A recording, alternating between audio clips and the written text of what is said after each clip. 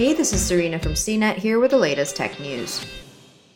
Roblox said Sunday evening that access to its game platform had been restored after a 3-day outage left millions of the online platform's young players without access to their games. Roblox announced on its status page at 4:45 p.m. PT that it had resumed normal operations.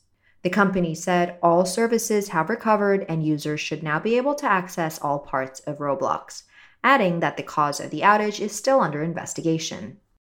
The game creation platform, which is widely popular with preteens, went offline around 4 p.m. PT on Thursday, according to an internal status post that day that said the company had identified the cause of the outage and was working on a solution.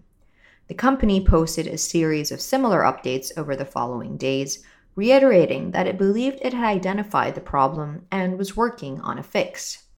In a tweet Sunday morning, Roblox said, "We have identified root cause and solution.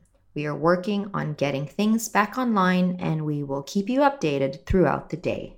The delay in fixing the issue frustrated many users who turned to Twitter to voice their irritation. One user wrote, "I have already cried 14 times. I cannot live without Roblox gacha games and Rogue Lineage. People don't understand what it's like." Another user described their child having a violent reaction to the days-long outage. The user wrote on Saturday, "My son was literally crying when he couldn't play Roblox. He started throwing things around the room and broke my favorite vase."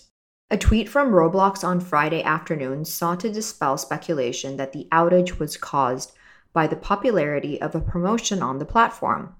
Roblox said the outage was not related to any specific experiences or partnerships on the platform, an apparent reference to a promotion on the platform with Chipotle in which the restaurant was giving away $1 million worth of burritos.